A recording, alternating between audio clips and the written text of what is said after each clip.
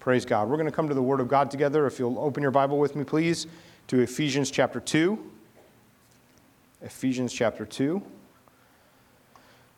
We've been talking about what are we supposed to do now. It's COVID. Things are weird. Times are weird. All kind of things are different. Can't get together like normal. What is the church supposed to be doing? What are we supposed to do? When you have completed the whole Netflix roll, and you know all the things, you're just waiting for that next new show to come out, and you're on the edge of your seat. Do you remember being a kid, by the way, for those of us who can remember this, and you had to wait like a whole week for the show to come out? And you were like, man, what's going to happen in my X-Men show or whatever it was? You know, you can date yourself there. Okay, anyway. You had to wait a whole week to find out if the hero was going to make it or not make it or whatever. Nowadays, you can just stream the whole thing. And we get to a point where we've watched all of it. And then you're just waiting for something new to happen. So what do we do when that happens? What do we do in this COVID season? And we're coming to the Word of God to look at what is God doing, because His agenda has never changed. He neither slumbers nor sleeps. He is not caught by mistake or off guard by some of these things that are happening. Instead, He is building. And He's building His church. He's moving forward. He's doing all the things that He's told us in Scripture that He's going to promise to do. And I'm going to boil that down to you for building the church. Jesus Christ is seated on the throne. He is ruling over the whole world. And the extension of His rule is everywhere. And He uses His people as ambassadors for Him who go forth to fill the whole earth with the knowledge of His glory and to be His representatives on the earth. His church being built is God's answer for pretty much the solutions of the world. Now, why? Are we powerful in ourselves that we can go do great things and make things happen, or we're just that smart, or we're just that ingenious, or we're somehow more evolved than other people? No, that's silly. The reality is that the Lord Himself has indwelled His people, all of His people, not just us in this room, but His church in the world, that by His Spirit, He is changing hearts, He's restoring relationships, He's using people who are indwelled with Him and His power to make good business decisions and to speak up for ethics and to make great laws and to make good rulings and to do the right thing and to be good neighbors. You know, I read a book one time, and I had a friend, we were talking about, a pastor friend of mine, we were talking about how to change the world. And so, you know, just little topics like that. And he was telling me that he had gone to a meeting with a bunch of pastors that were in his area with the mayor of his town. And so he was excited to sit down with the mayor and they could talk together. And the pastors asked the mayor, what can we do from your perspective, you know, from the government side? What can we do that would help change our world, that would change our city, that would make things different? And the mayor said, you know, if everybody actually just did what you preached, it would really be a better city. He said, do you know how much money we spend on cutting derelict grasses, derelict lawns, that people have forgotten, abandoned lots? And what happens are people from your churches call us and say, my neighbor won't cut their lawn, it looks terrible, you need to come out and fix it. He said if weeks before that they had just gone and knocked on the door and said, hey, are you okay? What's going on? Can I cut your lawn for you? And just been a good neighbor, we would have saved the city over $1 million just in cutting lawns. You know what we could do with $1 million? And so the pastors kind of sat back like, oh. But imagine a world of Spirit-filled people who love God, who are ambassadors for Him, that everywhere we go, we're making the world look like the kingdom. Jesus said it this way, when you pray, say, your kingdom come, your will be done on earth as it is in heaven. Who do you think He sends to do that? It's not just a prayer that's out there. It's the Lord Himself empowering His people to say, yes, you've caught it. Now let's do it together. And so God sends His people out to do all the things that He's commanded us to do, to teach people about Him, to make disciples, to baptize people, to see His word reign everywhere we go. And it's a high calling, isn't it? It's overwhelming sometimes when you look at all the stuff that's out there. Here's the good news. God Himself is directing us. It's the Lord by His power. It's not our smarts. It's not how good we are. It's not how great we look in a suit. If that were it, we'd be in trouble. But God's good to us. And He moves us forward, and He's the one. His word is powerful and effective. And Jesus said, don't be afraid of what to say in the moment. The Holy Spirit will tell you what to say. And it's by the word of God that He makes things happen, because His word does not return to Him void. It's powerful. And sometimes we get caught up into if we can just serve enough things or do enough things, or I'm only involved in 6 charities. If I were involved in 7 charities, then we'd really do it. That's not what we're talking about. We're talking about you being the person that God's made you to be, indwelled by his Holy Spirit, empowered by him, that everywhere you walk forward, whether in a charity or in your business or in your family or in your lawn or whatever, we say this looks like the kingdom of God. And when we do it imperfectly, God is still there. He's still merciful. He's still kind. I'm saying that because if you drive by my lawn, you're going to be like, whew, imperfect. But he's good to us, isn't he? I'm being real with you. Because the temptation is to do nothing. The temptation is to sit on our couches, wait for the new Netflix show, and just be. Until someday this COVID stuff is over. What's going to happen then? Do you think all of a sudden everybody's going to be unified and things are going to be great? I don't think so. Isn't it interesting how in a time where everybody is sequestered, we're more polarized than ever? What's going on? And the reality is that every opportunity to not disciple people, every opportunity to let other things happen, people are already living in darkness. And the darkness just gets darker, it seems like. Have you actually watched the Netflix shows lately? Sometimes good, sometimes not good. And it's interesting how worldviews get permeated now through our culture, through media, and attitudes get changed, and things get, ideas and thoughts get shifted and shaped. We need the Word of God. We need Christians who stand up as ambassadors for Christ, who speak the truth in love, who serve their neighbors, who demonstrate what it means to belong to Jesus. That's what's going to change our world, by his power. You know, the other day, I was hoping she'd come today, actually. I got into a little car accident. And I was with my kids, and everybody's fine. It was good. Praise God. We're okay. But we were going to a soccer game, and we're driving on Manchester Road, and we're sitting at a light and waiting to turn left. And so we're just sitting, and Manchester Road's the worst road in the world. But, you know, so we're just sitting there. We're waiting to turn, and I'm talking to the kids, and Benjamin was already playing a soccer game. There were no bathrooms anywhere to be found at the place where we were. So we had to go to find a Target, because all the kids had to go to the potty. You know how that goes. Praise the Lord. He's good to us. So $50 later, because, you know, Target, it's not good. We leave the Target. We're getting ready to turn left. We're almost back to the soccer field. And all of a sudden, something bumps our car. And it wasn't super violent, but, you know, I realized, like, oh, man, we just got hit. Not bad. Kids are fine. And, in fact, they were asking, like, what just happened? You know, so they were okay. But I got out of the car and just looked back, and there was a lady driving a car behind us, and she was obviously, you know, upset. And so I said, hey, we're going to, you know, let's turn and we'll pull into this gas station here. So she pulled in next to me, and I jumped out. I said, hey, are you okay?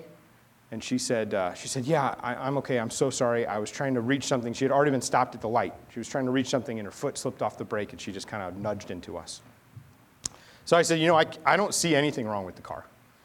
And so she goes, oh, good. And she looks up, and she saw the kids through the glass and just burst into tears. God bless her. She said, it's been a really hard month. I just lost my mom. Everything's bad right now. I can't believe I hit your car. I can't believe I endangered your kids. I said, they're fine.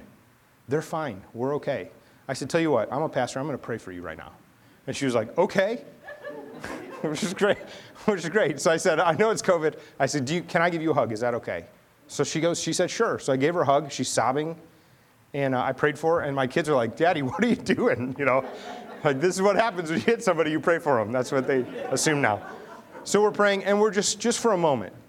And it was funny because I just, you know, in a cheesy kind of way, isn't it funny who God causes us to run into? It's super cheesy to say it like that. But I said, maybe God's just running you into the right person. Just come back to him, find peace in the Lord now. What if God uses even bad experiences to bring the right people into our lives that you can just be, ready, a good neighbor? Now, we were in the middle of Manchester. I'm late for the game. We got there. We had 6 minutes of watching Benjamin be the best soccer player ever.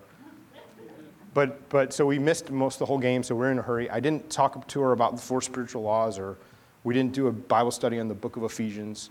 We didn't do any of that. I just prayed for her, ministered the gospel to her, and said, God bless you, and invited her to church. That was it.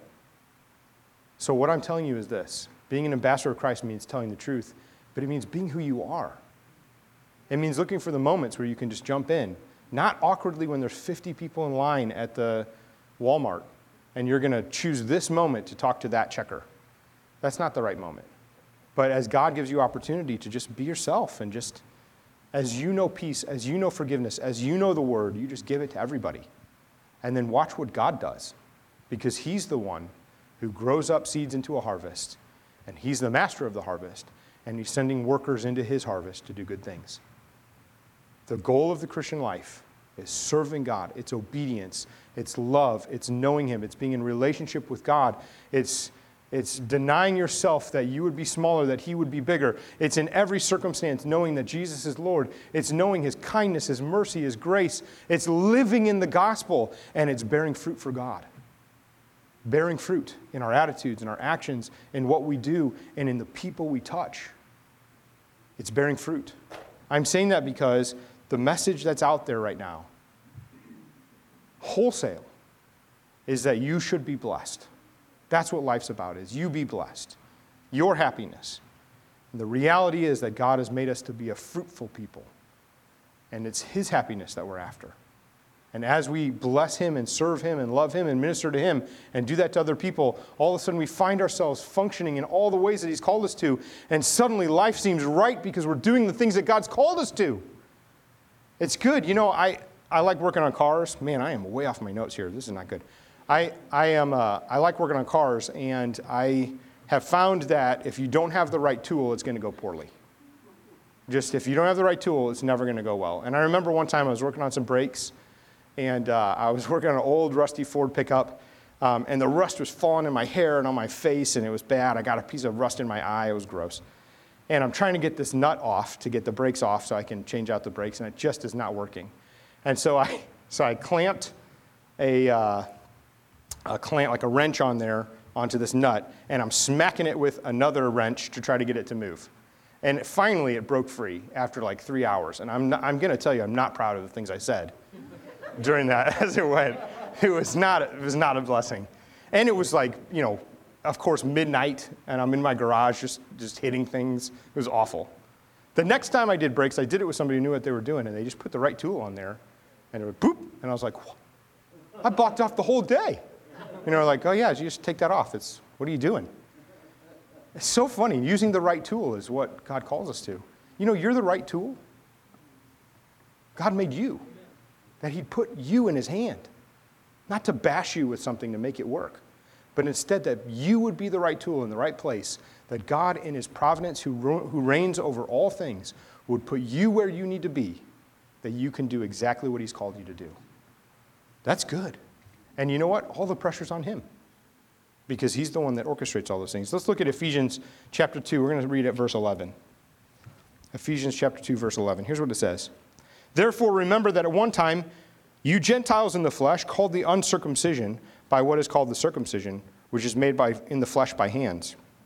Remember that you were at that time separated from Christ, alienated from the commonwealth of Israel, and strangers to the covenants of promise, having no hope and without God in the world. But now in Christ Jesus, you who were once far off have been brought near by the blood of Christ. For he himself is our peace, who has made us both one and has broken down in his flesh the dividing wall of hostility by abolishing the law and the commandments and ordinances, that he might create in himself one new man in place of the two, so making peace.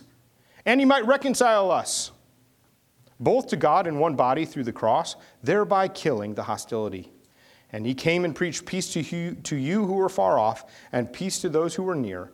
For through him we both have access in one Spirit to the Father. So then, you are no longer strangers and aliens, but you are fellow citizens with the saints and members of the household of God, built under the foundation of the apostles and prophets, Christ Jesus himself being the cornerstone, in whom the whole structure, being joined together, grows into a holy temple in the Lord.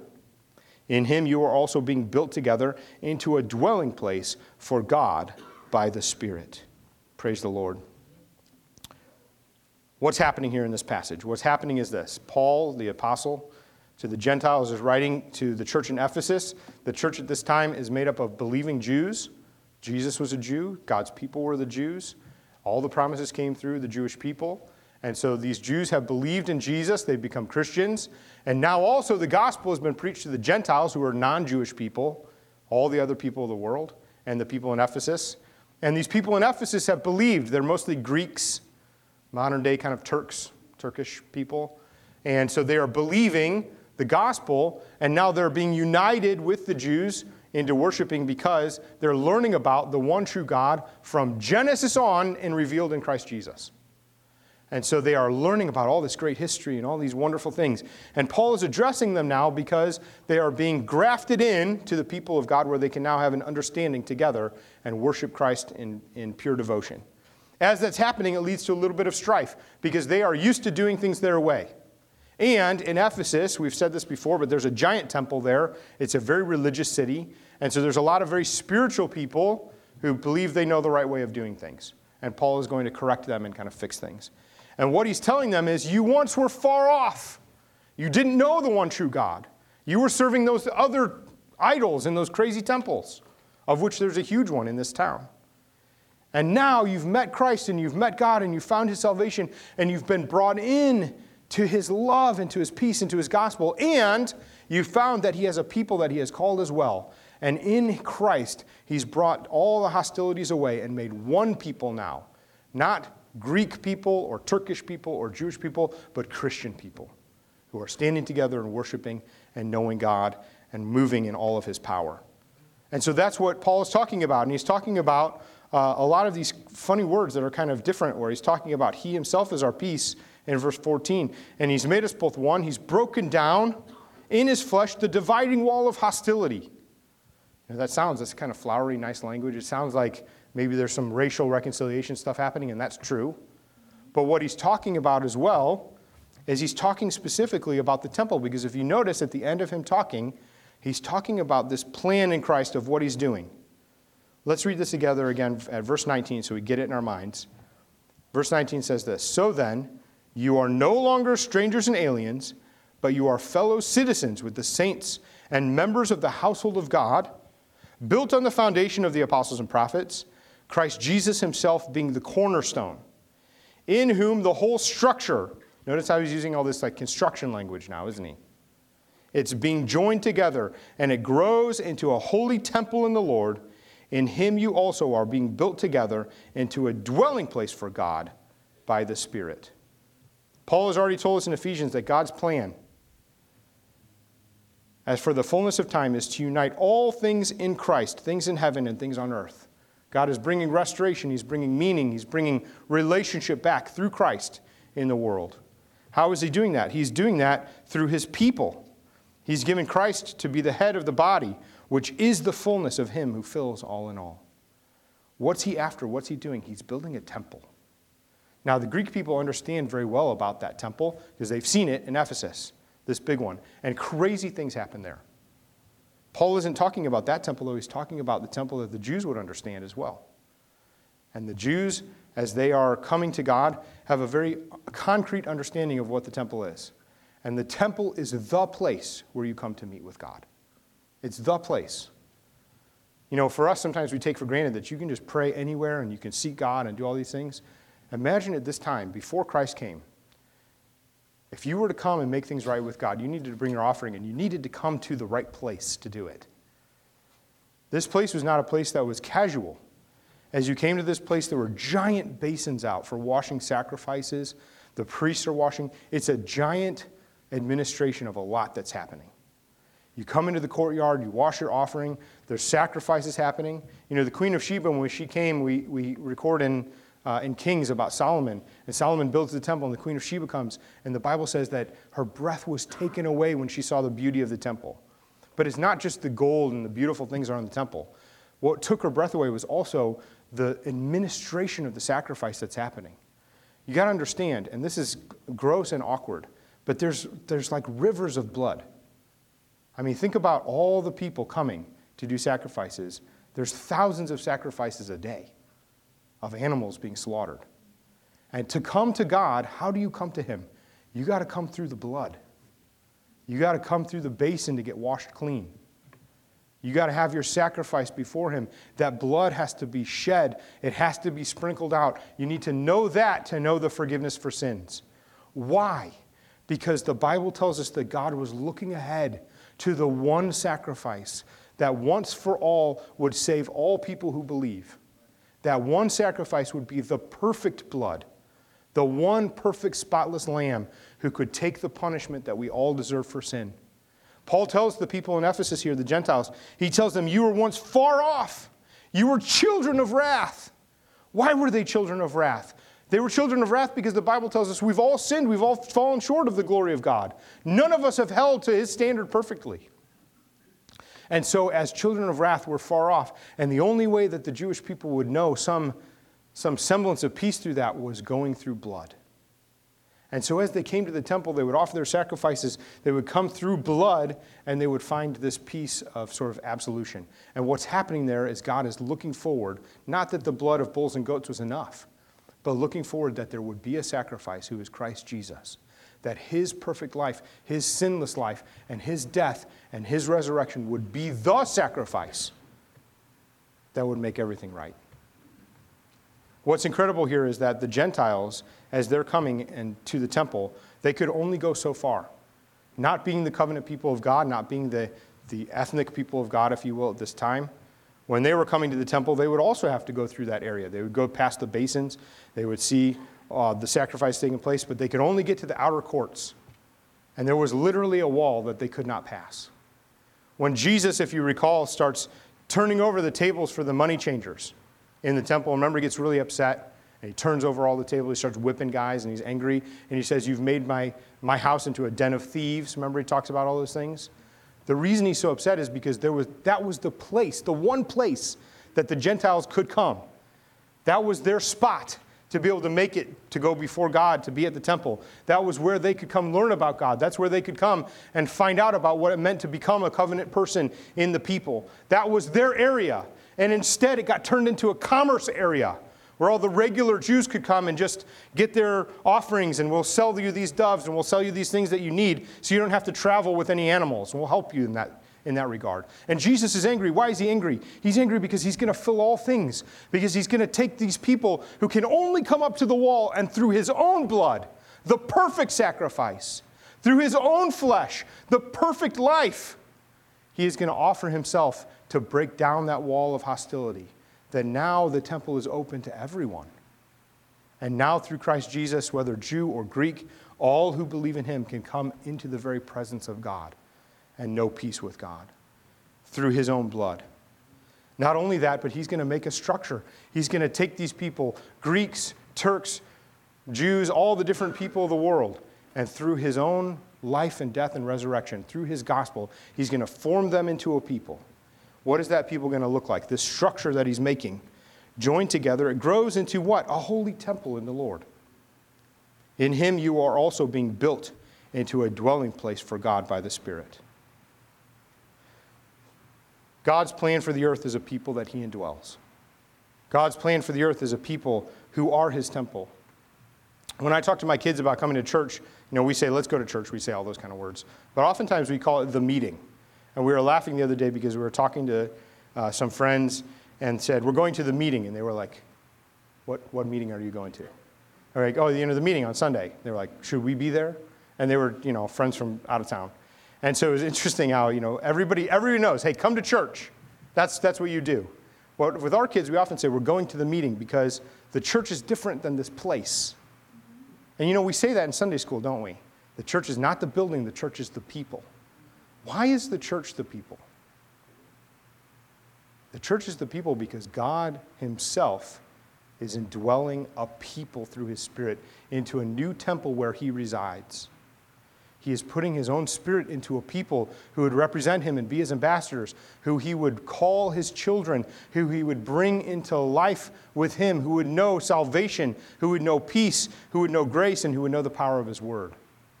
He's making a new temple. And we are that people. And when we come, we don't just come to church. We come to the meeting to see the other saints because we're all being built together into a structure where God resides in all of us. He's in us individually, yes, and together. When we're together, we experience him more. How is that possible? It's possible because he fills all of us with his gifts, and we see Christ in each other, and we're built up, and we're encouraged by all the things that God is doing, and we hear testimonies, and we stand with each other, and we know the word of God, and we see his power, and we're built up to see him again and to be refreshed in all that he's doing. God is building us into a temple, a holy structure joined together by the gospel in which Christ is indwelling. Here's the news. This is what I want you to get. Paul understood, and the Ephesian people understood, if you wanted to do business with God, you can only go to one place. Where is that one place? It's the temple. And now he's giving them a radical idea. It's not that big building anymore. You don't have to go to Jerusalem. All the people in Ephesus are making it wrong when they go to that idol's temple. Instead now, it's you. You are the temple. So when God is calling people to do business with himself, when he's calling people into right relationship with him, when he is bringing them in to show them the sacrifice, to come through the blood, to know the washings, to come before him in the temple, who does he send? He sends his mini mobile temples who go everywhere and are always representing him and being his ambassadors. Because everywhere you go through the blood of Christ. Everywhere you go, it takes people's breath away when you start to talk about the sacrifice, the one sacrifice that Christ did to bring us into relationship. When we show him, when we show him what it means to meet with God, it's life-changing. Do you remember when you first met with God? When you first had that moment where you realized, wow, he is over me and I am under him. It was awe-inspiring, wasn't it? You know, that's what he's put inside you, is that you would be the vessel to go forth and to bring that kind of message to people. How do we do that? We do that through his gospel. And we do that even better when we're together. That's why it's a good thing to invite people to church and say, come with me. Come see what the people of God are like, not just so you can meet great people. Because anybody who comes and meets Kathy Beheimer is going to be her friend immediately. You're going to be like, wow, she's great. That will happen. But the reality, too, is when we come, we want you to see what it means to be at peace with God, to know him. Are you trying to war against him still, or are you far off? Come near. Let's break down the dividing wall of hostility. Instead, come right in and meet with him and know why you were created. Come meet with him and find peace for the first time ever. And we get to be the priest. This is why Peter calls us a royal priesthood, because we're attending to him, to God in the temple, which is in you and in us together, and being built into a holy structure where God dwells. God is good to us, isn't he? Why am I telling you all these things? I'm telling you all these things because we're in a time where people are desperate to know God, to know peace, to find something better than the Netflix register. They're desperate, and they don't know what it is. We're also in a time, and we need to be, obedient to our government officials and all those kind of things, and social distancing. And I'm not saying break all those things, but I'm also saying we need to be vigilant, to be ready to be the mobile temple, to move forward, to minister where we can minister, to be the voice of God to people. Because he, by his Spirit, he's the one who ministers. And when I say that, I mean specifically, tell them the scriptures that they would know him and come to him. Tell them the gospel that they can find life in God.